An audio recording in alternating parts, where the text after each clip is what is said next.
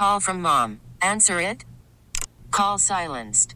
Instacart knows nothing gets between you and the game. That's why they make ordering from your couch easy. Stock up today and get all your groceries for the week delivered in as fast as 30 minutes without missing a minute of the game. You have 47 new voicemails. Download the app to get free delivery on your first 3 orders while supplies last. Minimum $10 per order. Additional terms apply. T-Mobile has invested billions to light up America's largest 5G network, from big cities to small towns, including right here in yours. And great coverage is just the beginning. Right now, families and small businesses can save up to 20% versus AT&T and Verizon when they switch. Visit your local T-Mobile store today.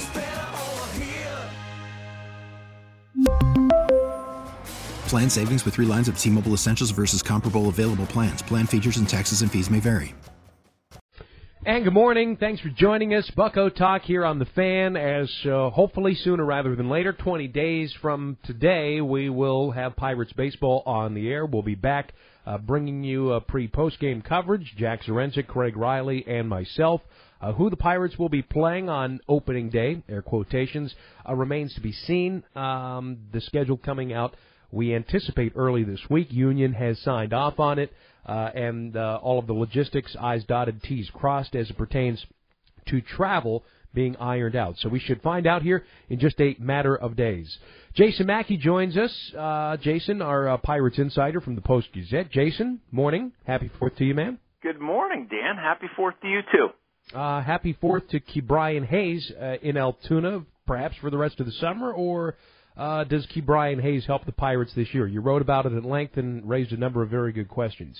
Yeah, I think he starts the season in Altoona. I would love to see a scenario where this is entirely baseball-based. I don't think that's what it's going to be. It does make sense for the Pirates to allow him to continue to develop. I would suppose that maybe if this was a normal spring training and Ke'Bryan Hayes absolutely tore the cover off the ball and forced their hand, then it might be different. But that's just not going to happen without any spring training games or any more spring training games. And, I'm sure we'll delve into Super 2 status, arbitration clock, all that stuff. But I think the simple answer is just that it makes sense for them to start him down there and sort of maintain more control over him. And my question to that, considering a great point that I had Craig Edwards on just a segment ago from Fangraphs, is why? Why are we looking at 2027? And Craig made a really salient point here. 2 collective bargaining agreements away, essentially. And based on what we've seen over the last 100 days, are we even going to see baseball in 2022, let alone 2027? So what's the worry here when you have a 60-game sprint with maybe as level and even a playing field that you could perhaps ever have here for the Pirates? Yeah, I hear that. I certainly understand that argument. I would look at it in, what we saw from Ke'Bryan Hayes in spring training and what we saw last season. It was good at times. It was, I would say, inconsistent at times. So is he blowing your doors off and forcing you to play him right now? Not necessarily. Obviously the defense is there, but I get Craig's point. I get your point. It's not, it's certainly not a dumb one. If you would bring him up and start him day one, I would get that. But I look at this thing, Dan, from, Ben Cherington's seat. It was his job to come in here and create more of a sustained model. I don't think that's something the old regime did well enough. And if you're going to make your decisions in that vein, with that lens, whatever, then it involves keeping Ke'Bryan Hayes down there and trying to maintain as much control over him as you can, regardless of what might happen with the CBA. Jason Mackey, Post-Gazette Pirates Insider. He joins us on Bucko Talk this morning on the 4th of July. We appreciate him doing that. Being a Brentwood guy, I would imagine, Jason, you're heartbroken over the 4th of July Brentwood parade. That's a big deal. I've never been. It's a real big deal, man. It is. So this is part of the fabric of your life. We don't live in Brentwood anymore. We actually live in Mount Lebanon. But there's a pretty cool 4th of July celebration here. We miss it. We always go to Mount Lebanon Park and do a few things over that way. But yeah, I was raised on 4th of July parades, man. I marched in them. I was in the marching band in high school, which, God bless Brentwood. It's one of the few schools where you can be a jock and a band geek, and like both are cool. So I did that a few years, and it was always just like, where are you going? Where are you watching the parade? What are you doing? After you were 21, it usually involved being slightly inebriated at 9 a.m., which is always fun, but it's a good time. Are you slightly inebriated right now? I am not. Yes. Other than dealing with 2 kids and my mind spinning over building some Legos this morning, no, I'm good. You're a Mount Lebanon wine drinker right now, Jason. That's what you've turned into. No, I'm just kidding. I'm totally kidding. No, man, you can't take that much Brentwood out of me. It's still there. We just got to class it up a little bit. So I'll make another point on Ke'Bryan Hayes as to why he should be up. Defense. You mentioned he's an elite defender, and he is. And I would argue that in a 60-game sprint, every run saved, Jason, is going to matter to the point where defense is going to be more valuable. And it's incumbent upon the Pirates to supplement a pitching staff that is suspect with every piece of support that they could get behind their pitchers, and that would include Ke'Bryan Hayes at third base and Jose Osuna as your first baseman, because the margin for error, as we have documented, is going to be thin. So what can he provide in the way of a defensive upgrade over Colin Moran? I would quantify that as significant. I would too, Dan, and I think you bring up an excellent point. And to build upon that, every move that Ben Cherington made this offseason was geared at getting better defensively. And he talked about that in spring training back in February. And so if you want to continue to get better defensively, Ke'Bryan Hayes should be playing. Again, I err on the side of I think it's more important for them to fix this long term than I do for them to compete in 2020. Not that they should punt on it, but, I understand if they would, fiddle around with his arbitration clock. However, if they would make the decision to play him and say exactly what you're saying, Moran isn't good enough defensively at third. This is how we can support our pitching staff. Our starters and our bullpen were not good enough last season. Ke'Bryan Hayes, hands down, is the best defensive option they have at third base. I don't think it's close. But the bat is not completely proven, and there's a business aspect. So, as I said at the beginning, I don't think it's strictly how well you field a ground ball or how well you move to your left, that sort of thing. Yeah, and I'm just here to say that I think it should be, because we're planning for a future that we don't know is going to be there. Again, I go back to the whole CBA thing and the age of Hayes, and you're planning for something that is, again, not a sure thing. But nevertheless, we move on from that conversation to, Jason, what you think it's actually going to take to become a postseason team.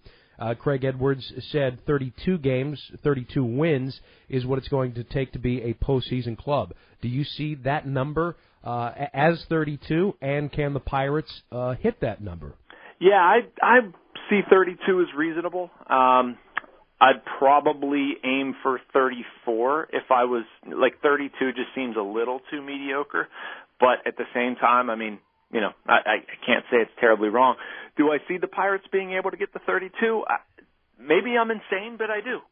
I think there's a chance. I'm not saying it's a 90% chance. I'm not saying I'd be stunned if they didn't get to 32. Do I think they can get hot for a month and flirt with this thing? Absolutely.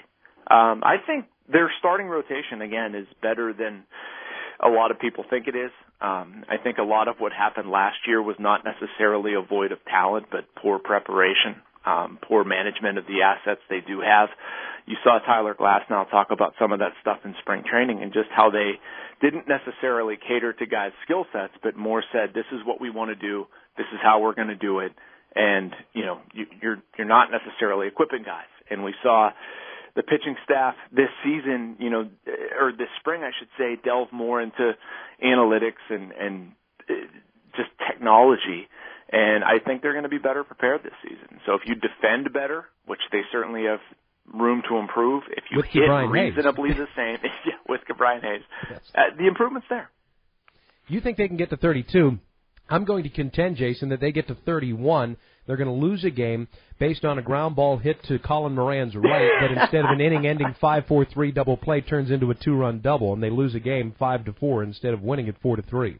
If that happens, I will take you out to a steak dinner, Dan. Not because I feel like I lost a bet. That would just be one heck of a prediction, my friend. Well, as long as we wear our masks, hopefully the restaurants are open by then. Jason Mackey, Post-Gazette, with us, Sports Radio 93.7 The Fan.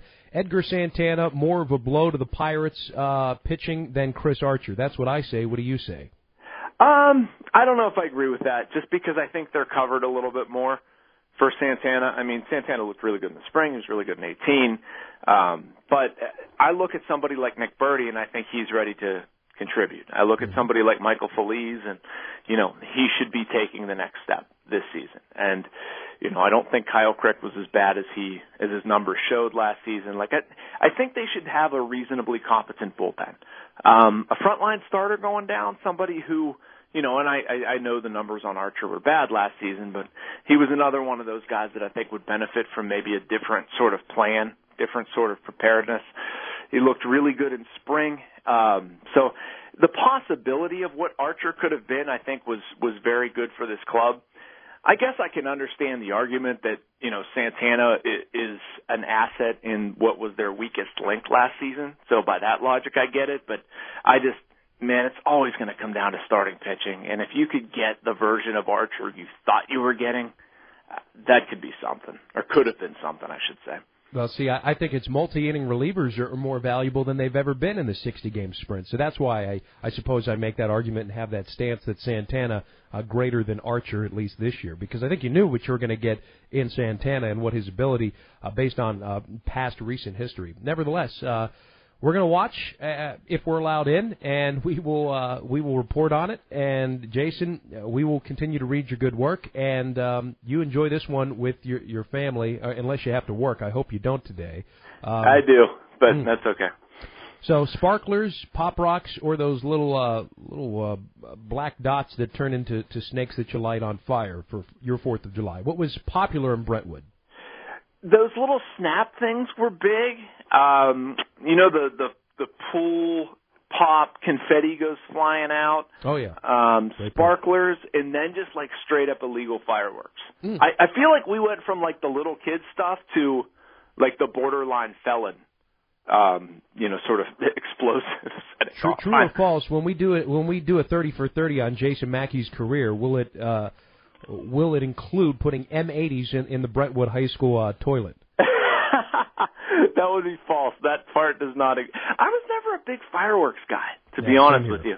I did plenty of other stuff I could get in trouble for, but not fireworks. All right, Jason, be well. Stay out of trouble, will you? All right, man. Take care. T-Mobile has invested billions to light up America's largest 5G network, from big cities to small towns, including right here in yours. And great coverage is just the beginning. Right now, families and small businesses can save up to 20% versus AT&T and Verizon when they switch. Visit your local T-Mobile store today.